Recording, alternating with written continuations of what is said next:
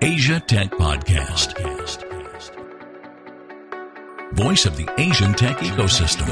Hello there and welcome to Pitch Deck Asia. My name is Cheryl and I am a certified high performance coach, best-selling author, and I am so happy to be here today to be sharing this show with you with two founders and an advisor, all talking about the founder's journey.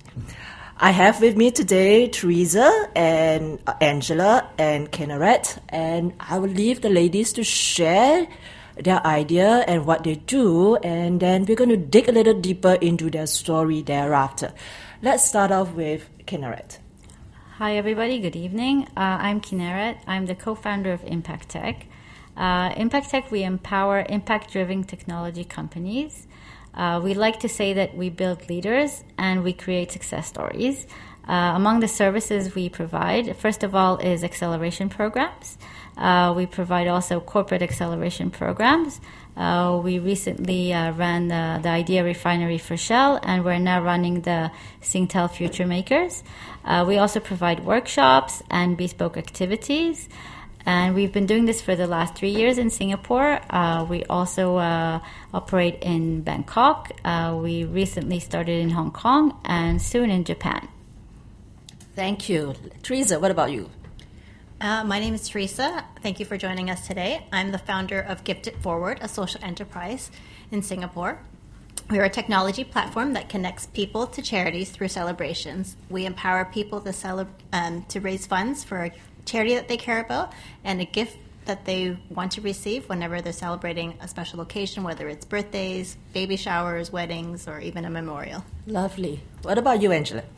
Lucky last. My name's Angela Conroy. I am the founder of Connect, which is a workflow platform helping banks and service providers like law firms and accounting firms onboard their clients more efficiently and provide better customer service.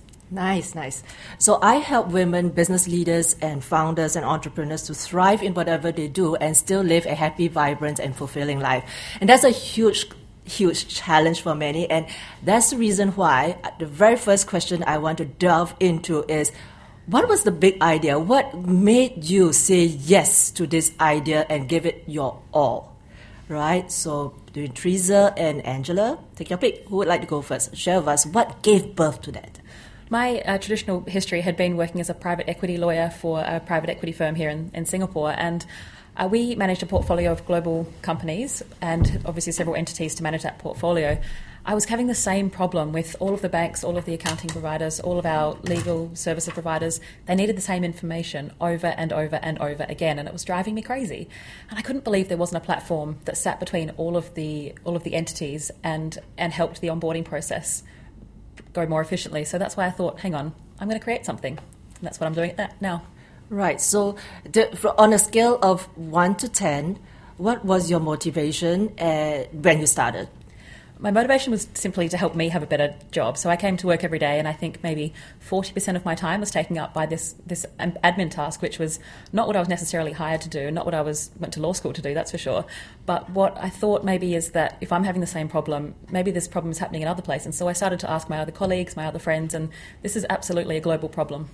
Right. So it resonated with people that you were sharing that with. Absolutely, yeah. Right. So I was doing a little bit of a research on gifting it forward, and it's resonated with me. So Theresa, tell me, it just blew my mind why nobody has done something like that before. So what's your big idea and why this push behind it?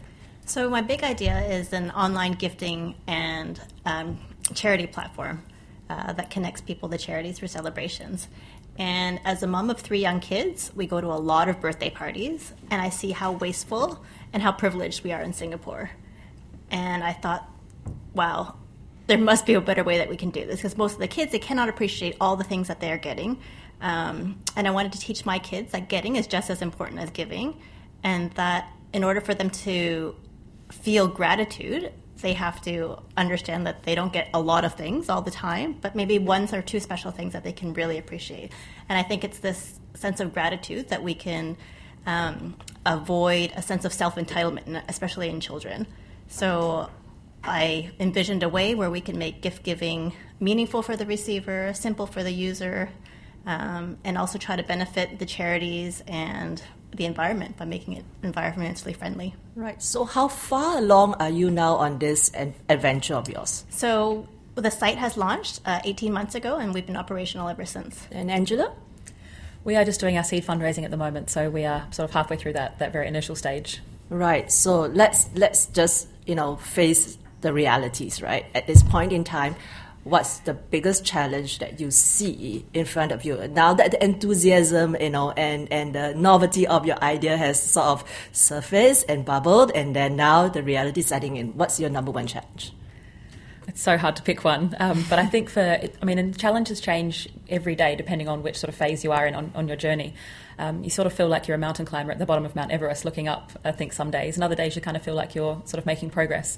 But I think the biggest challenge that every founder faces is capital. How do you access the money? Where does it come from? Is it good money? Is it bad money? Is it the most strategically beneficial for you? I think it's, particularly for me in my phase that I'm in at the moment, it's definitely capital is the challenge. Okay. And what about you, Theresa? I would say it's the same. So until this point, we've been completely bootstrapped. I needed to kind of validate my idea, make sure that it worked before I went to go seek seed funding.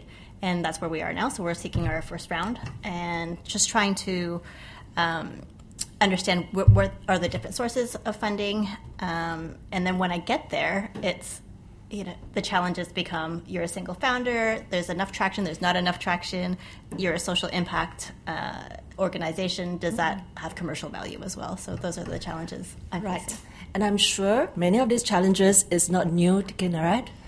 You should probably have heard this 1,000 times. So what are some of your perspective, Kinneret? And in addition to the tool, what they have shared, what else should they be looking out for? Well, first of all, I think what Angela said is great, but sometimes you do feel that you're on top of Mount Everest, not always at the bottom and not always in the middle. And yes, being a startup is it's a roller coaster every day. So you start the day at one point and you finish it different than you thought, and it's a real headache. But first of all, I know Theresa. I know her for a while. I think she's doing a great job. And Angela, I think, first of all, congratulations of sort of that leap that you decided to do something. I think you both have a personal story, which is great. And I think that that is something that investors and people are, first of all, looking to hear why you started this. And when it comes from inside, then it's much more valuable. As an early stage, yes, it's very, very hard, extremely hard to get that first investment. In Singapore, luckily, we have, of course, many grant opportunities. There's now from Enterprise Singapore, formerly known as Spring, the SG Founder Grant, which gives you up to $30,000 if you're a first-time entrepreneur. And it's not very hard to receive that grant. So Angela, I think you can definitely apply for that, and I'll explain you after how you can do that. And Theresa, since I know what you're doing a very long time now, it's a bit hard, and you're also considered as, like you said, a social impact. And for investors or the big VCs, it always look at as until I will see my return. It will take a very long time. It's a social enterprise. I don't see value in this. No, I don't want to invest. So my suggestion always for the early stage is really to look for those angel investors, the people that believe in you and your cause and what you do. And once you get that initial funding, then just work and get traction and even bootstrap a bit more. And after 2 years, maybe I've done something. I have a lot of users now. People like what I do. Maybe now it's time to start another round of fundraising. But I always believe you really need to work a lot before people actually believe in you and really want to give you money. But the first amount you can get is either friends or family or that person that believes in you. And in Singapore, like I said, a few grants. No, I really appreciate the advice, and I think that brings me to another point. Is one of the other big challenges is finding that advice from people in the startup community, and I think that's one of the biggest benefits I've seen of being in Singapore is that help is just a phone call away. Whether you know the person or whether you don't know the person, people in this community have been so willing to open their doors and their voices and sort of give advice to sort of first-time founders, which has been invaluable, I think, because the fastest way to learn is from other people's mistakes. The cheapest way also. So. That's so true. I started 10 years ago, right? And it was from the people that was around me and trusted the idea that was before its time and trusted you as a person. So if you were to share your idea amongst us, and then a number of us put up our hands, what do you think would be the strongest value that in your business idea that would touch the heart of the person to put that trust in you? What do you think is the strongest? So it's not about your product or your service. What is the strongest essence of that? So for me, I think it's about having patience as well. From what I understand and what I hear about finding partners, especially investors, it's harder to break that relationship than a marriage. So it's very important to find that somebody who believes in your cause. And for me, as a social enterprise, I have to find somebody that believes in the social aspect of it as much as the commercial aspect of it. And until I find that person, I will know that they believe in this cause as much as I do. Right. Angela, any thoughts? I think someone I spoke to late last week, an investor, put it well when she said, I'm not necessarily investing in you because this product is fantastic, even though she does think it's fantastic. But she's investing in me as a founder for the life cycle of my business capability. So she said she thinks that I've got a good sort of understanding of how business works and what it takes to build a company. And so therefore, you're not necessarily going to stick to one company for the next 30 or 40 years. So if you build a solid foundation as a partnership now, that way you're both more likely to be successful together. Right. So with that in mind, moving forward, what are some of your thoughts around the process, the approach that you would go about meeting these challenges? So I think it's kind of meeting as many people as you possibly can, whether it's through connections or through referrals or through competitions. In Singapore, we're very lucky that there are not only a lot of startup communities, but there are a lot of startup communities for women.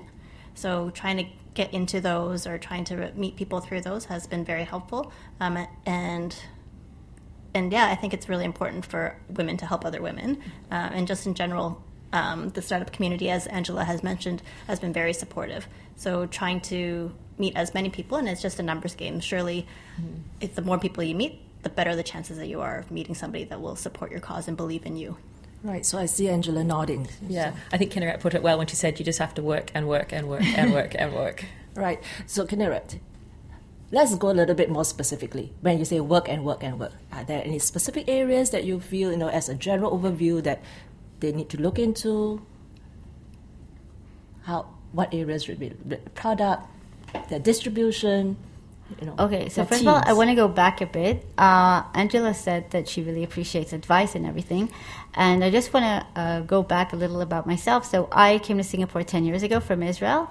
And I started my first startup. It was a food delivery company. And I joined a few. At that point, Singapore was very different in terms of the startup ecosystem. And I joined this accelerator here, incubator there. And I really didn't receive what I really needed to. Not good advice or not good mentors. And after that, I had another startup, and I also sold that. And I did pretty well on my own. And 3 years ago, I said, okay, now I want to help other startups. And that's why I started Impact Tech, which is mainly an acceleration program. And I think for startups, it's very important to, at the beginning, when they're in early stages, to join acceleration programs. Because like Theresa said, we have the connections, we have the network, we can guide you, we have the mentors. So it's really, really helpful for early stage startups to join accelerators. There are many in Singapore. Everybody's different, but I think you should try a few and see what really can benefit you as an early stage startup. In terms of work, every startup is different. So it's really hard to point something specific. But if you're an application, then of course as many users as possible. If you're a product, then valuable partnerships or some testing. So it really depends. But you really have to show that you have people that companies or people that believe in you and in what you do. And when I say work, I mean just create that traction that people would know what you're doing, and investors, when they come and ask, okay, what is your? Sometimes they don't even care about the revenue; they care about, wow, you have 1 million downloads in 2 months. Wow, okay, that's definitely points that this is going to be a great startup. Right. So let's pick up from that point. From your perspective in your respective business, right? What metrics or key metrics are you looking at? Given that you have just started a business, what are key metrics that will wow the people and yet find a way into their hearts? What might be some of the metrics? I think the overall size of the problem, particularly in the know your customer area or the due diligence area when clients are being onboarded, it is a truly global problem. So every single company that's registered with a regulator has this problem that we're trying to solve. So I think that really just opens the doors to investors, and then it's sort of it flows on from there. But at least that's enough to get you sort of in the door. And for me, it's similar. So when I'm looking at the overall gifting market globally, it is a big number. And then just based on a recent study by Time Magazine, 75% of those gifts are actually unwanted. So they're either sold, regifted, or given to charity. So that is a huge number.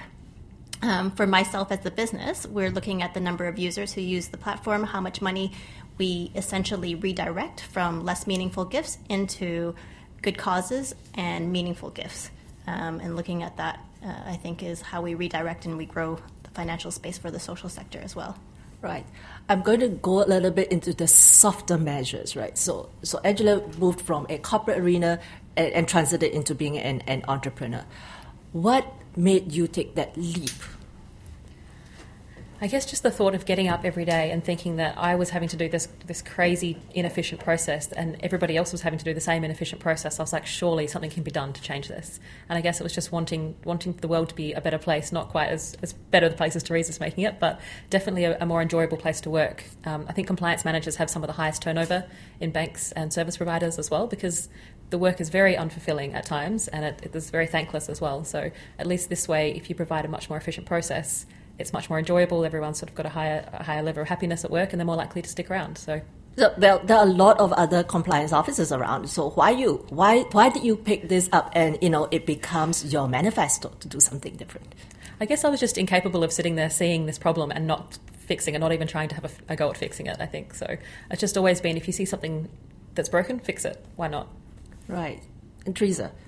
Similarly, I had my professional background was as a management consultant and a corporate strategist. So having a really large regional role and trying to balance a young family with travel and long hours just wasn't for me at the time.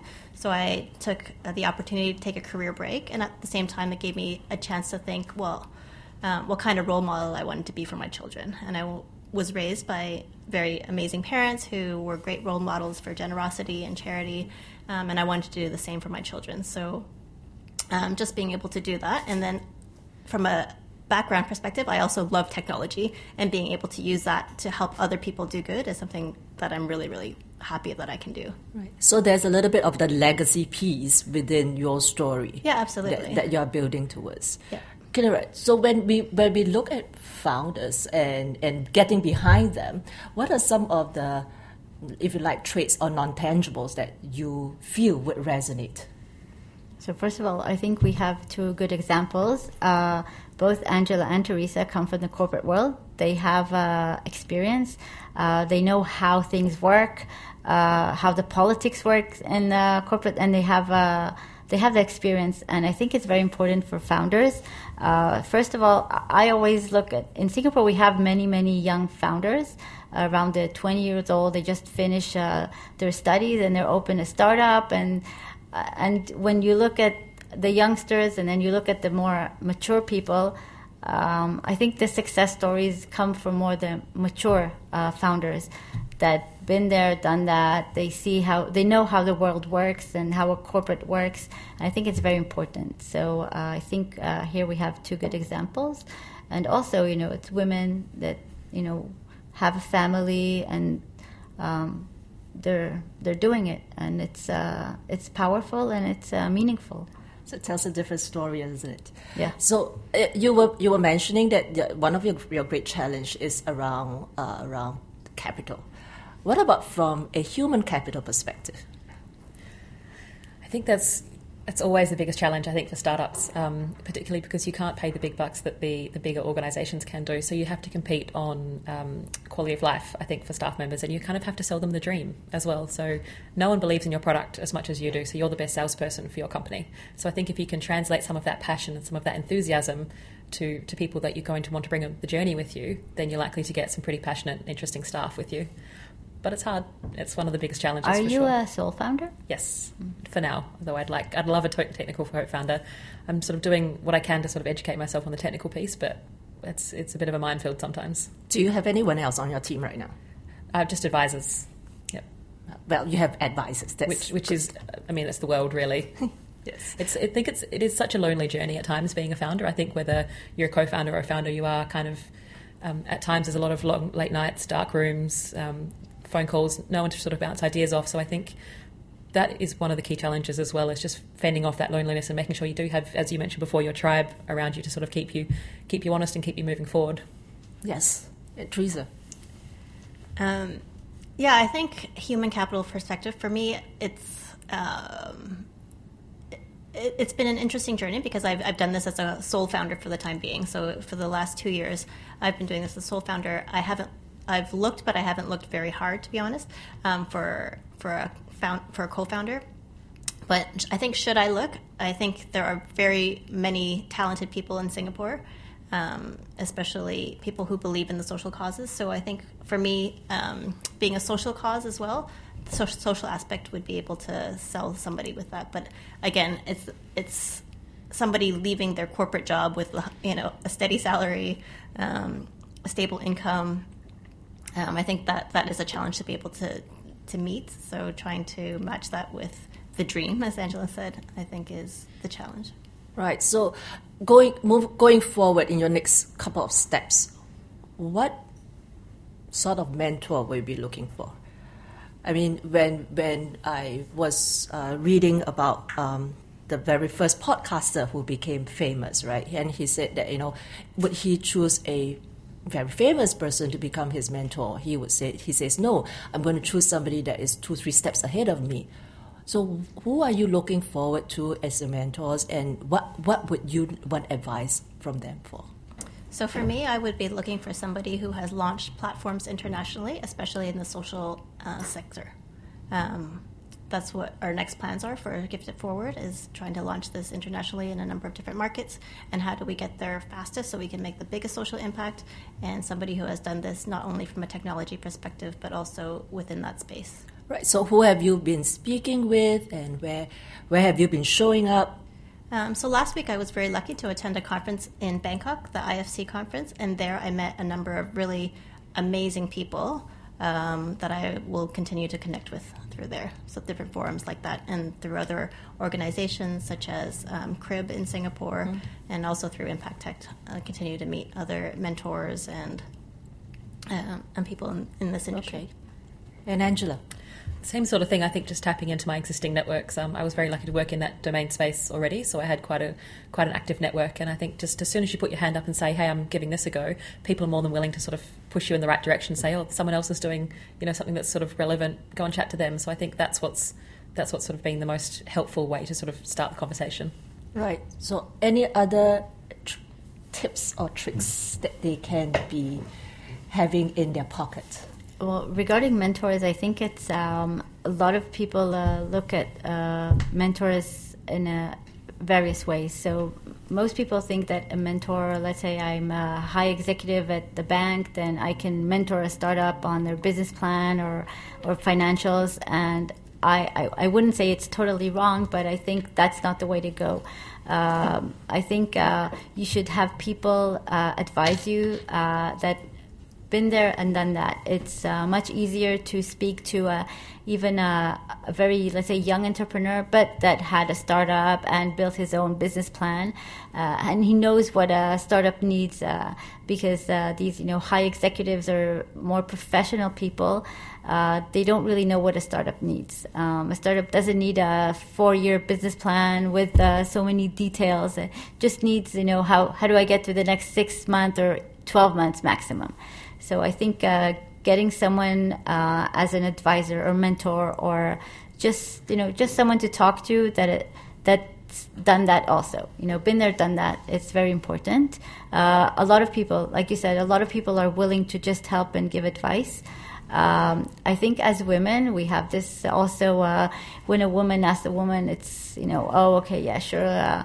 We can have coffee. Along the way, we talk about other things, but sometimes it's easier to talk maybe to women because we understand each other better than maybe men understand us. So a little bit of a different perspective, because when I started, my group of mentors, even up to now, 3 out of 5 of my mentors are men, and they are hugely successful. And I've always searched for mentors that are 3 to 4 steps ahead of me, right? And that has helped me guide the way. And there's a resonance in the issues that we face, and that they know what we're talking about, and the pain that we have. So I want to then ask you, at the end of the day, when this problem that you see is being solved, what would the beautiful world look like? Well, for me, I think I want to change the way that people celebrate. I want to incorporate charities into special occasions for everybody. That you make celebrations really social. So that's the world I want to leave behind. Thank you, Angela. I think for me, it's more about companies being able to reduce their risk efficiently and not having to spend a huge amount of money to do that. I think the compliance programs that are globally enacting at the moment, they're hugely inefficient and they're hugely costly. So I think if you can provide the staff a better experience, you can provide the customers a better experience, and overall the banks and the service providers will benefit from that. Very nice. Now that you have started your journey and you are 3 years into it, what's your greatest learning? Because you remember, you are a mentor then to people who are 2 to 3 steps behind you right now. What would you tell them? I would definitely say ask advice from the right people. I think in the very early stages of my journey, I was delayed quite a while because I was asking the people that were closest to me, hey, I've got this idea because I think it's a great idea and it's going to solve this big problem. But they didn't know the industry. They knew me and they had faith in my abilities, but they didn't know anything about the global problem. They didn't know anything about the industry. So that kind of knocked my confidence when they sort of didn't have the same passion or the same belief that I did. So I think it's very much about find people that are relevant to what you're talking about and try and convince them of the problem. I think that's probably my biggest piece of advice. So testing that idea, etc., with the right audience and Absolutely. Not just any audience. Absolutely. All right, Theresa. I think it is trying to find a co-founder. I think I had underestimated the amount of time and energy and investment it would take in order to do this business. I think if I had a chance to go back, I would try to look for a co-founder even earlier on in the business. But now, I've done it on my own, so I've proven it, but it's been a lot of sleepless nights as well, but that's okay. Also, I think building an MVP is really important. And if you're going to fail fast. So whatever features, products, part of your app or website you're trying to build doesn't work, you want to know very quickly so that you can fix it and move on. Right. So at the same time, I'm going to turn the mic over to Kennerai to ask, for them, the next 2-3 steps, what might be some potholes that you see might be coming up their horizon for them to be aware of? Oh, well, first of all, I think Angela is really just starting, and I think she'll have days that she'll feel that she's even below the Everest. So our philosophy is really do not be afraid to fail, and it only makes you better.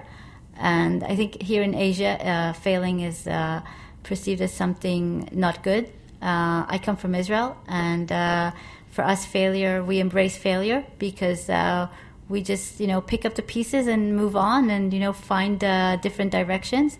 So failing will happen. It happens every day, but it's good. Always try to, okay, why did I fail? Like, do reflections. It's very important. And of course, the funding issue will be a big problem, but just never give up. Just really never give up. Sometimes it's really tough and you feel very, very lonely. But just find the right people. And I just want to add regarding the mentors, of course, you need to talk to as many people as possible. Like I said, you can have people direct you, but you can have just people, of course, speaking to men is excellent. Yeah, don't get me wrong, but just speak to as many people as possible. Get advice from everybody. Your friends and your family sometimes may be not the right people because your parents or people that are close to you will want the best for you. So being an entrepreneur may sound like, oh my God, you're not a doctor, you're not a lawyer anymore. It's terrible. And your friends might be jealous of you. So because you did that leap and they're still in the corporate.